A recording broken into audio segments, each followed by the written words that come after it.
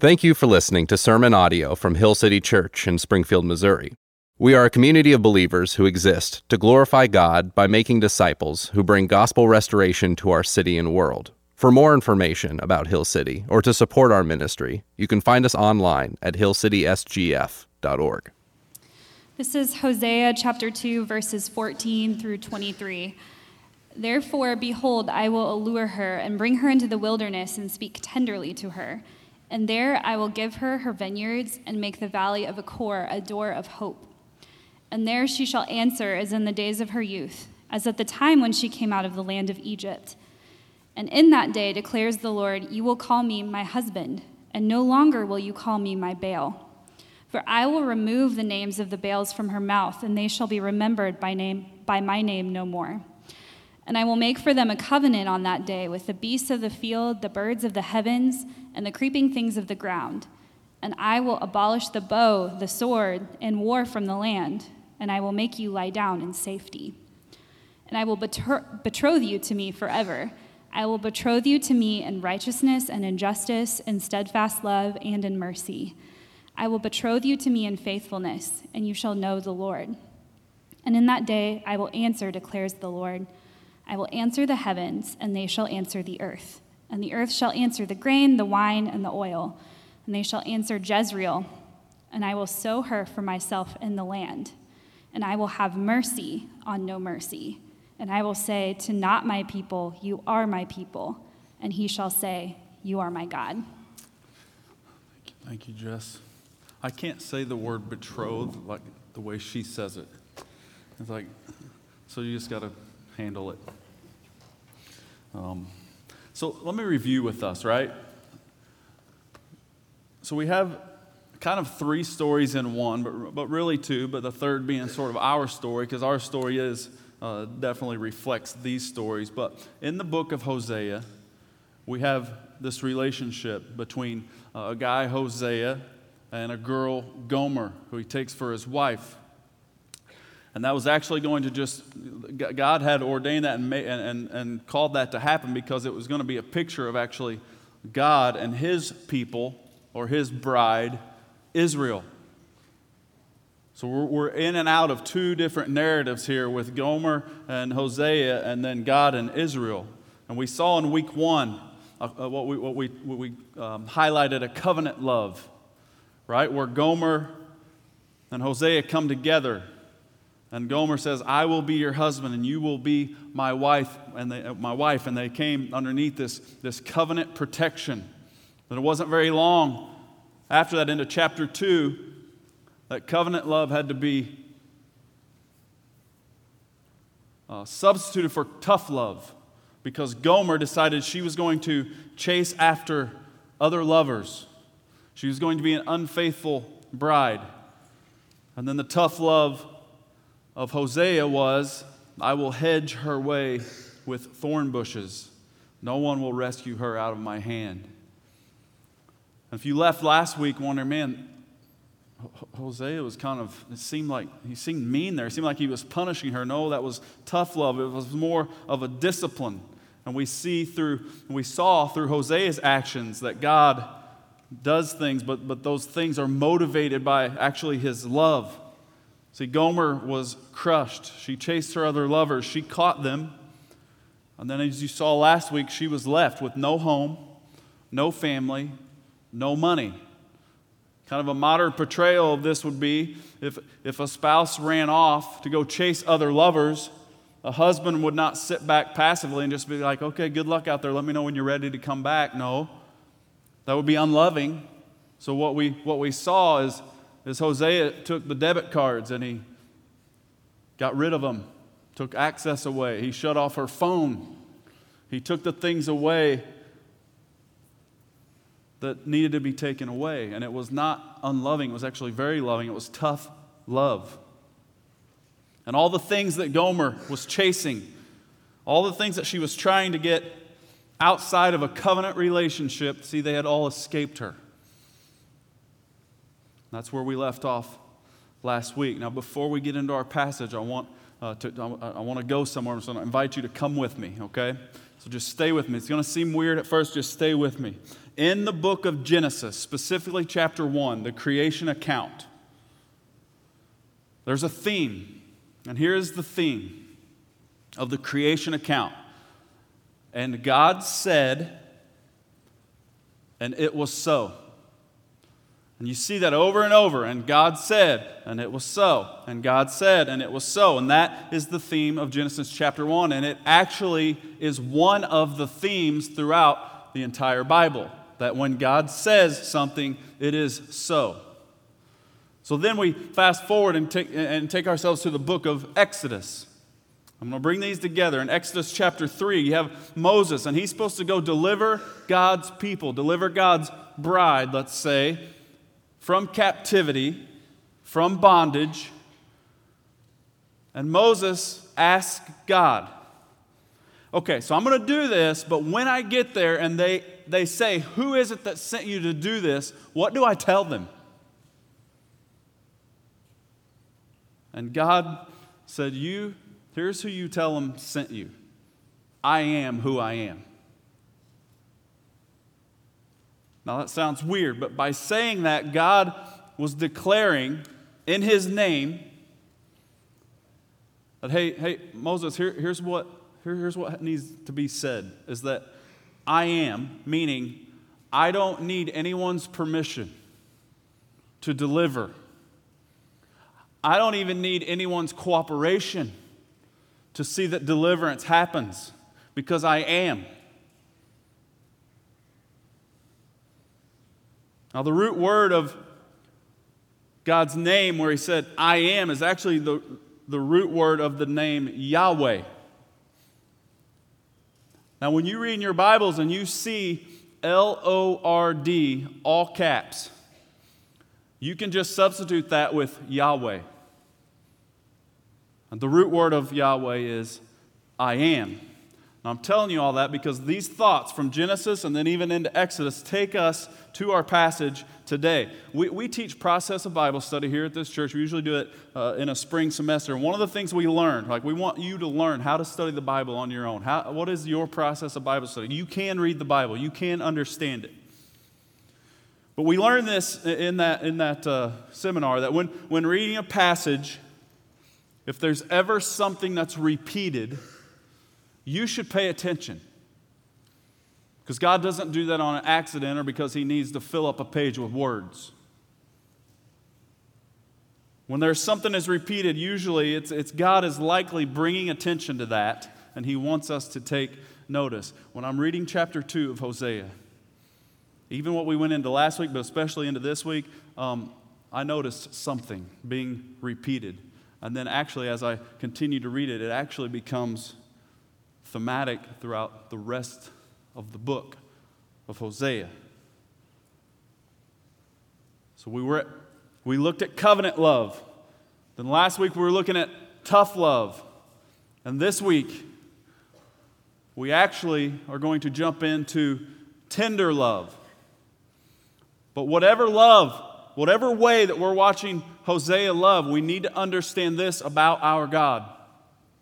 Whether it's covenant, whether it's tough, whether it's tender, our God's love is an active love. It's not a passive love. He's not a distant God. He's very active in his pursuit. We read 9 verses today in chapter 2. Now remember, when God says something, it will be so. When the great I Am says that he will accomplish his purposes in Isaiah, he will accomplish his purpose. And in this passage today, we are going to see I Am say over and over and over, I will. If you write in your Bible, you just from the rest of the time we're in Hosea, you go ahead and underline I will every time you see it. I will, I will, I will, I will. It will jump out. Jump off the page. 15 times in 9 verses today. 15 times in 9 verses we see I will. See, our God is an active God. And we see this through Hosea and his actions toward Gomer. Today we see a peek into a new courtship. In verse 14 it says, "Therefore, behold, I will allure her and bring her into the wilderness and speak tenderly to her." That therefore is there. Remember, we just jumped out of this tough love that we were in last week. Okay, now she's hit bottom. I had to do what I had to do. But now, therefore, because of that, I exercise tough love. Now, therefore, behold, I will allure her. That's a very interesting response to me. Allure her. Like, she ran out on him. She went to other lovers. And he could have condemned her. He could have judged her. He could have cursed her.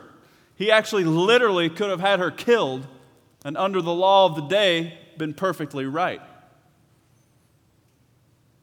But instead, he does none of those. Instead, he says, no, I will allure her. Now, you got to notice who does the alluring in this passage. It's definitely all Hosea. And Gomer did not clean herself up so that Hosea would allure her. Like, she didn't change her mind before he allured her. This is the truth of Gomer. She has been unfaithful. She has been unloving. She has been unrepentant.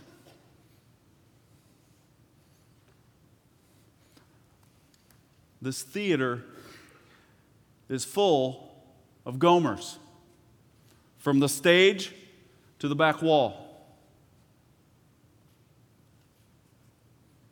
We have all been unfaithful. We've all been unloving. We've all been unrepentant. But the beauty of this story, the beauty of our story, is that I am says, I will about she has. And she has done some messed up stuff. But it did not stop I am from saying, I will.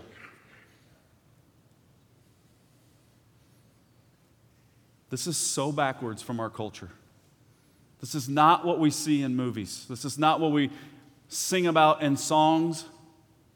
This is not what we see on reality TV.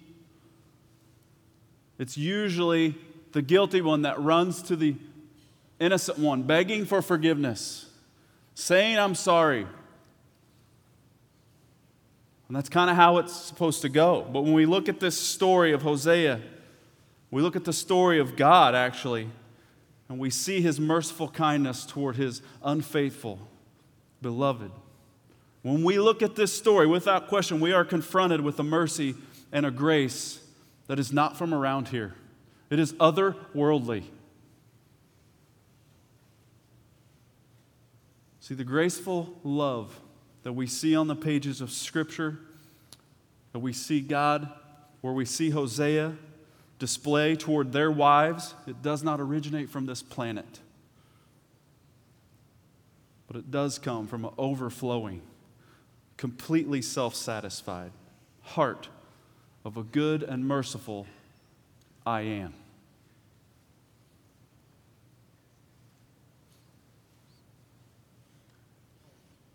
See, we can't forget. We hear it a lot, but I think we've heard it so much it kind of loses its weight. We can't forget that God is love. And we look at Hosea, we read about God like, listen, he doesn't just act lovingly. He just doesn't do loving things. He is love. Psalm 148. The Lord is gracious and merciful, slow to anger, abounding in steadfast love. And it's in this love that he pursues us. It's in this love that he allures us. He entices us. Now, where does he allure her? To where is he going to allure Gomer?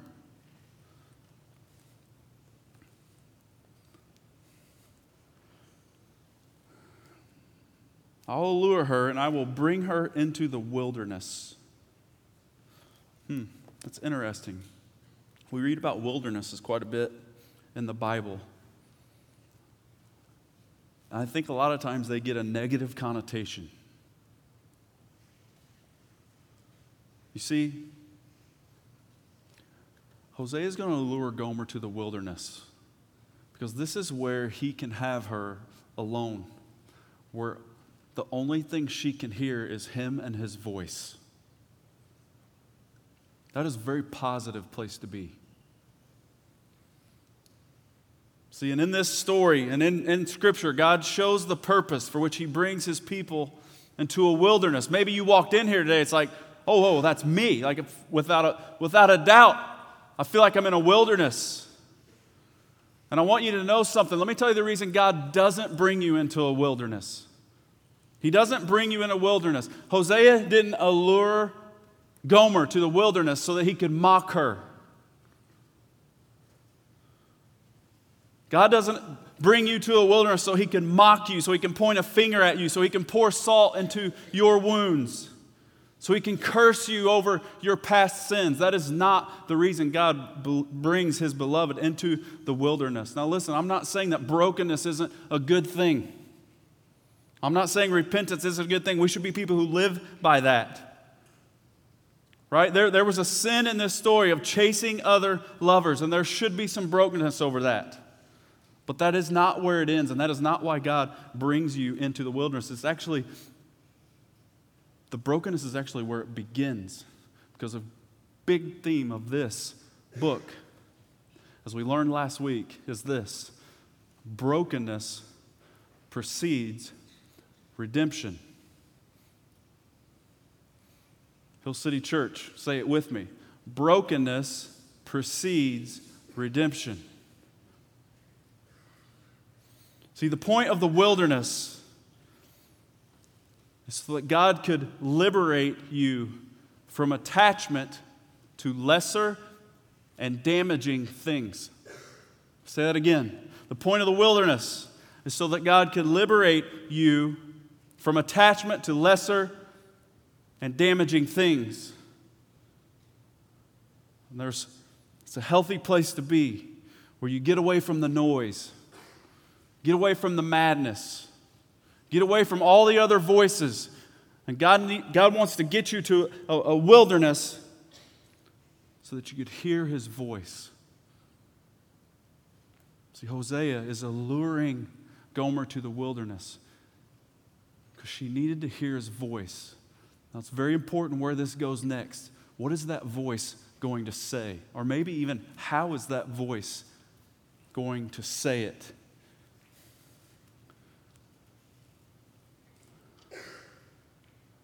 I'm going to lure her. I'm going to bring her into the wilderness and speak tenderly to her.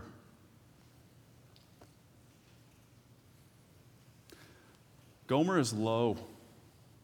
Remember, she just experienced this tough love. She still hasn't really repented. She hasn't came out of it yet, but she's low. Hosea knows this, and he approaches her softly. He comes behind tough love, and he approaches her softly. Proverbs 15:1 says this: a soft answer turns away wrath, but a harsh word stirs up anger. See, there's wisdom in speaking tenderly to his bride. Hill City Church, can we just for a moment look at this book of Hosea and make sure that we are learning some good theology. We are learning some good as the study of the nature of God. Because here is probably a reality for many of us in the room. It was for me for many years. I don't know your view of God, but likely it is possible that your view of God is incomplete or maybe just altogether wrong. And some things have influenced it. So some images. Pictures kind of tell us things, right? And it's I don't know where you are. Maybe one on the left is oh yeah, maybe one on the right is oh maybe, I don't know. But of course the one on the left is a portrayal of Zeus, but that's not God. But we got this idea that God is this mean, super strong, mean guy in the sky that every time we might say a cuss word or say something wrong, lightning bolts are going to come down. I don't even know where to go with the picture on the right. It's creepy, and we need to take it off the screen right now. I mean, neither one of them, right?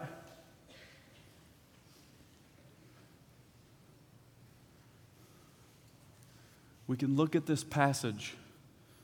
We can look at this story of Hosea and know, man, this chick did everything wrong.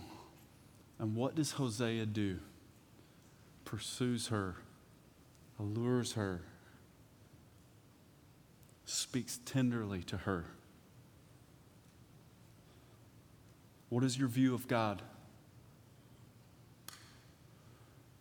Because a lot of things will speak into it and they will cause for an incorrect view. Some of you like, man, you never had a dad once speak tenderly to you. So to think that God the Father would do that makes no sense to you. This is where you got to go to the book of truth and know, you know what?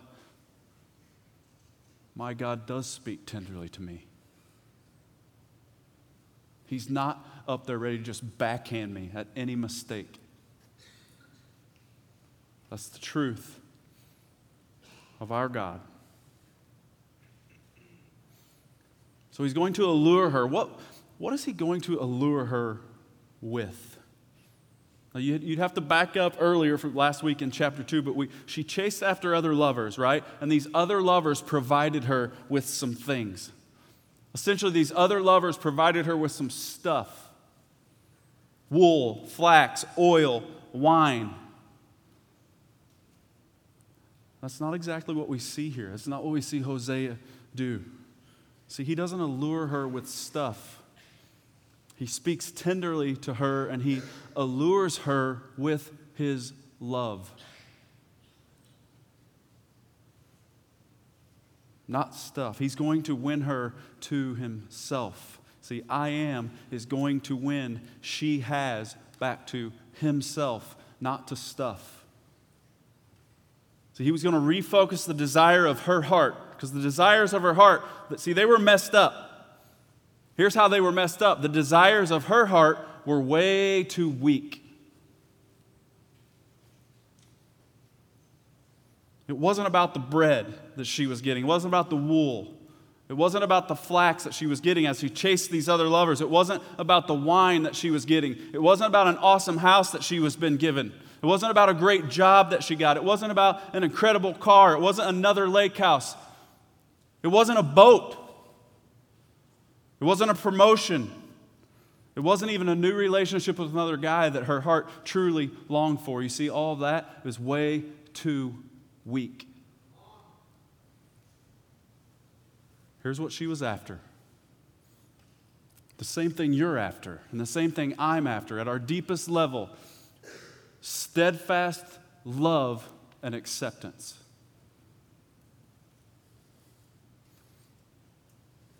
See, at the core of our desires is an ultimate, deep longing for love and acceptance. And here's the reality, Hill City Church. We are tricked into thinking that stuff is going to satisfy that longing. We even think that a human relationship will ultimately provide that. We even believe that actually a human spouse could and should provide that steadfast love and acceptance that we desire at our deepest level.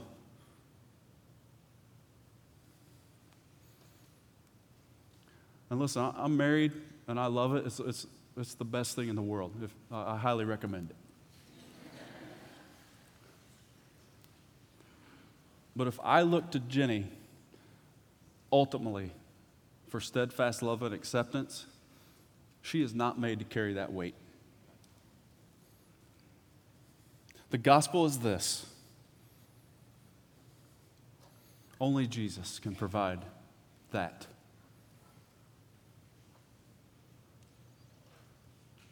Now here's even greater news. He's pursuing you. He's alluring you. Like you didn't come into this place on an accident this morning.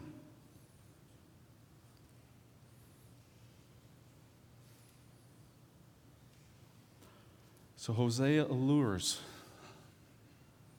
He takes her to the wilderness. He speaks tenderly.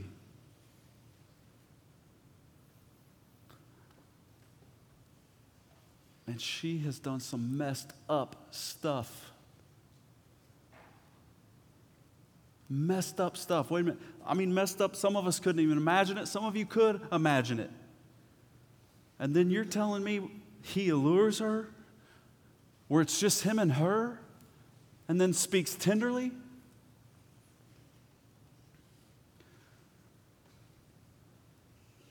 Where sin has made things very bitter, grace comes in behind and makes it sweet. That's what we see here. Well, just in case we missed it, when does he allure her and speak tenderly to her? This is huge. While she's unlovable, in the middle of her unfaithfulness. And we see the truth of Romans chapter 5, verse 8, where it says, "But God shows his love for us, and that after we clean ourselves up, then he died for us." It's not what I read. But God shows his love for us, and that once I became faithful and lovable, then he died for me. That's not what I read. I've believed it before. But God shows his love for us in that while we were still sinners, Christ died for us. That's when he speaks tenderly. Look at verse 15.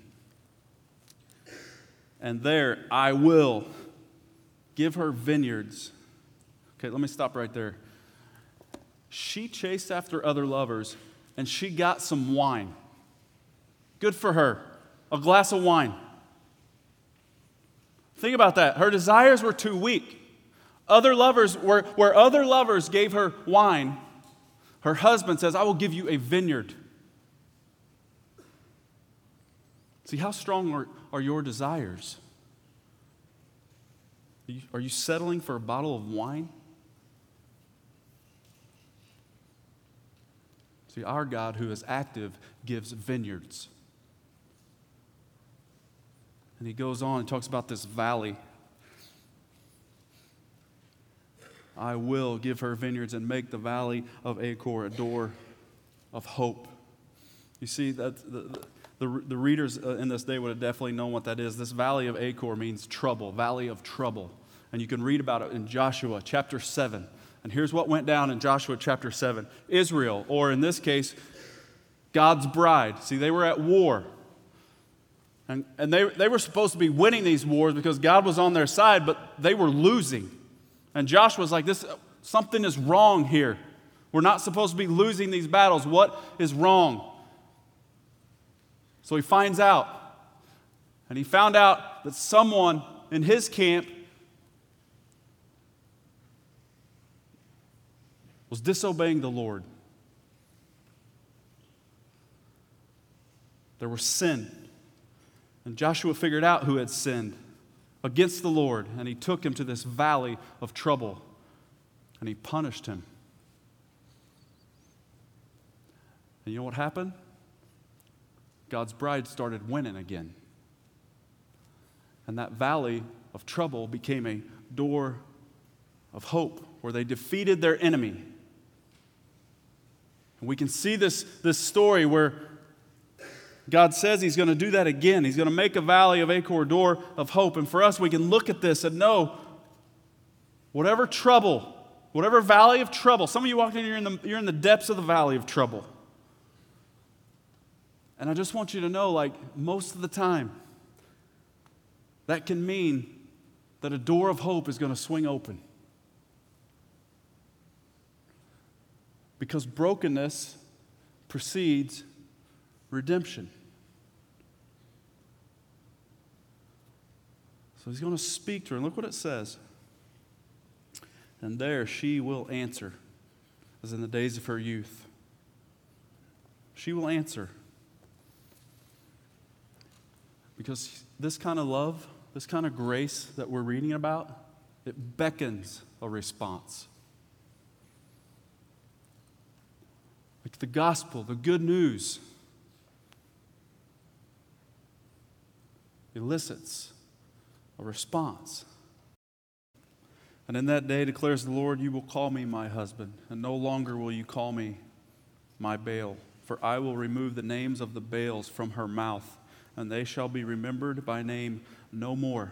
And I will make for them a covenant on that day with the beasts of the field, the birds of the heavens, and the creeping things of the ground, and I will abolish the bow, the sword, and war from the land, and I will make you lie down in safety, and I will betroth you to me forever, and I will betroth you to me in righteousness and in justice and steadfast love and mercy, and I will betroth you to me in faithfulness, and you shall know the Lord. So God's going to make this new covenant. There's a valley of trouble right now, but a new covenant is going to happen in this old marriage bond, right?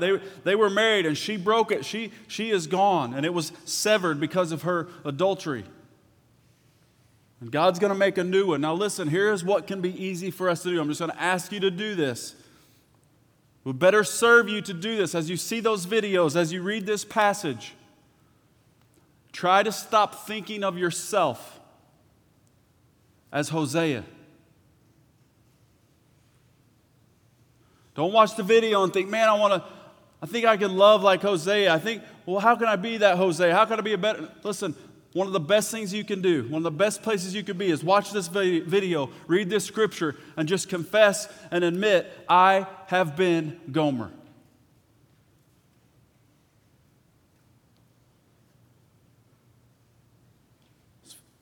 I know this is true. Look at verse 17 there. We see that you're not going to call me, or you're going to call me my husband. No longer will you call me my Baal, for I will remove the names of the Baals from her mouth. See, in Hebrew, the name Baal comes from the word master. See, it was Baals, it was idols of the nations. The idols of the nations who desired a master-slave relationship with man.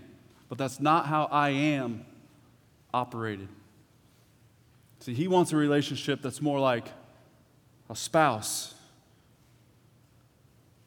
Listen, some of you have chased other lovers. Let me rephrase that. We have all chased other lovers. And most of us have caught them. And here's what happens is they actually become our masters. That's what happened here. Gomer went. She chased them. They became her masters. Israel chased them. They became their masters.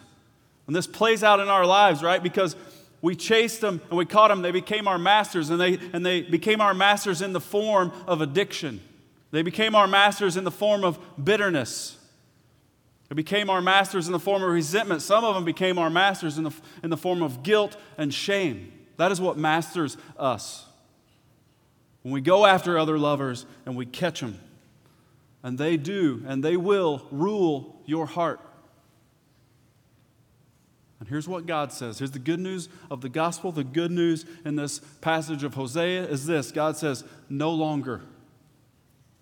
In a loving way, no longer. I love you too much to let those be your masters. No longer. I'm actually going to remove the name of your masters out of your mouths. And now in this story, we see this unfaithful wife. Adulterous wife. That's not how she's being treated. She's being spoken tenderly to, and now she's actually going to be treated like a pure virgin. And we need to understand this is not some situation that signifies some patching up of an old thing.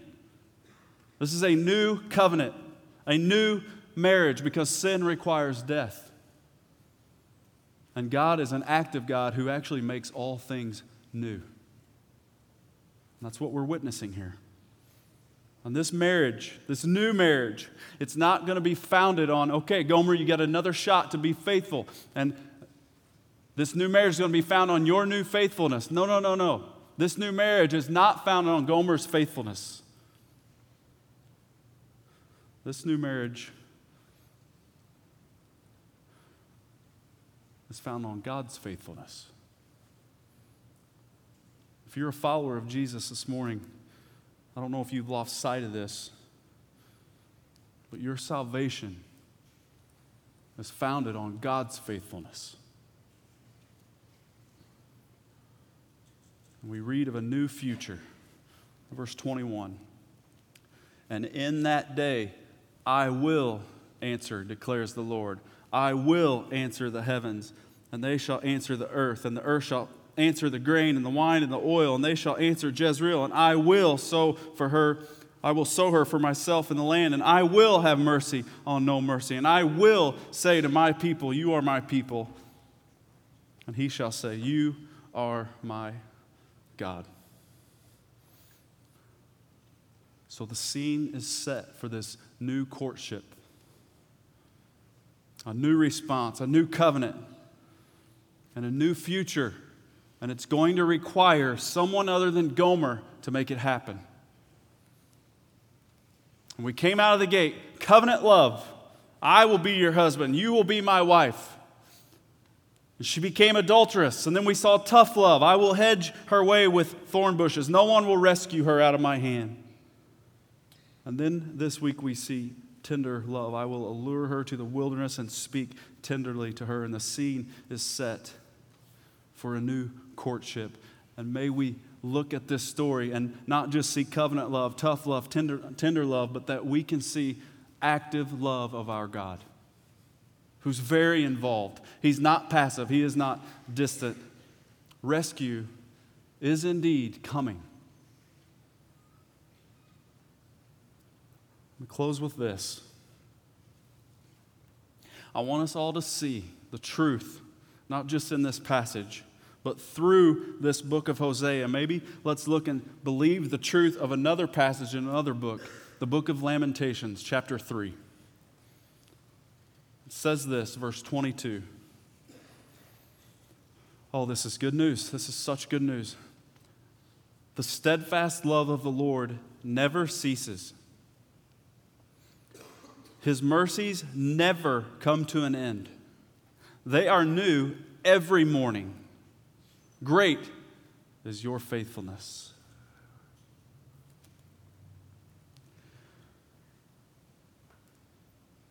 So where have you been? What have you done? What have you chased? There's a lot of different stories in the room. Many of you are like, no, I've chased and I've caught and I know everything that guy's saying is true. That's what you're saying this morning. And some of you are like, I don't know, but like you're on the brink. You're in the chase.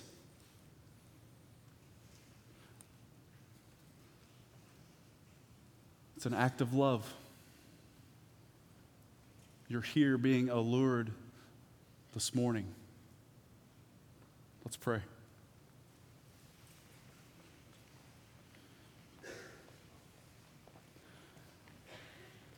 God, we thank you that you are not passive, that you are very active in pursuing us. So invade hearts over that truth this morning. It's in Jesus' name I pray, amen. So here's the reality, is there was a truer and better Hosea that roughly 800 years later came and was perfect, and he died for us in his pursuit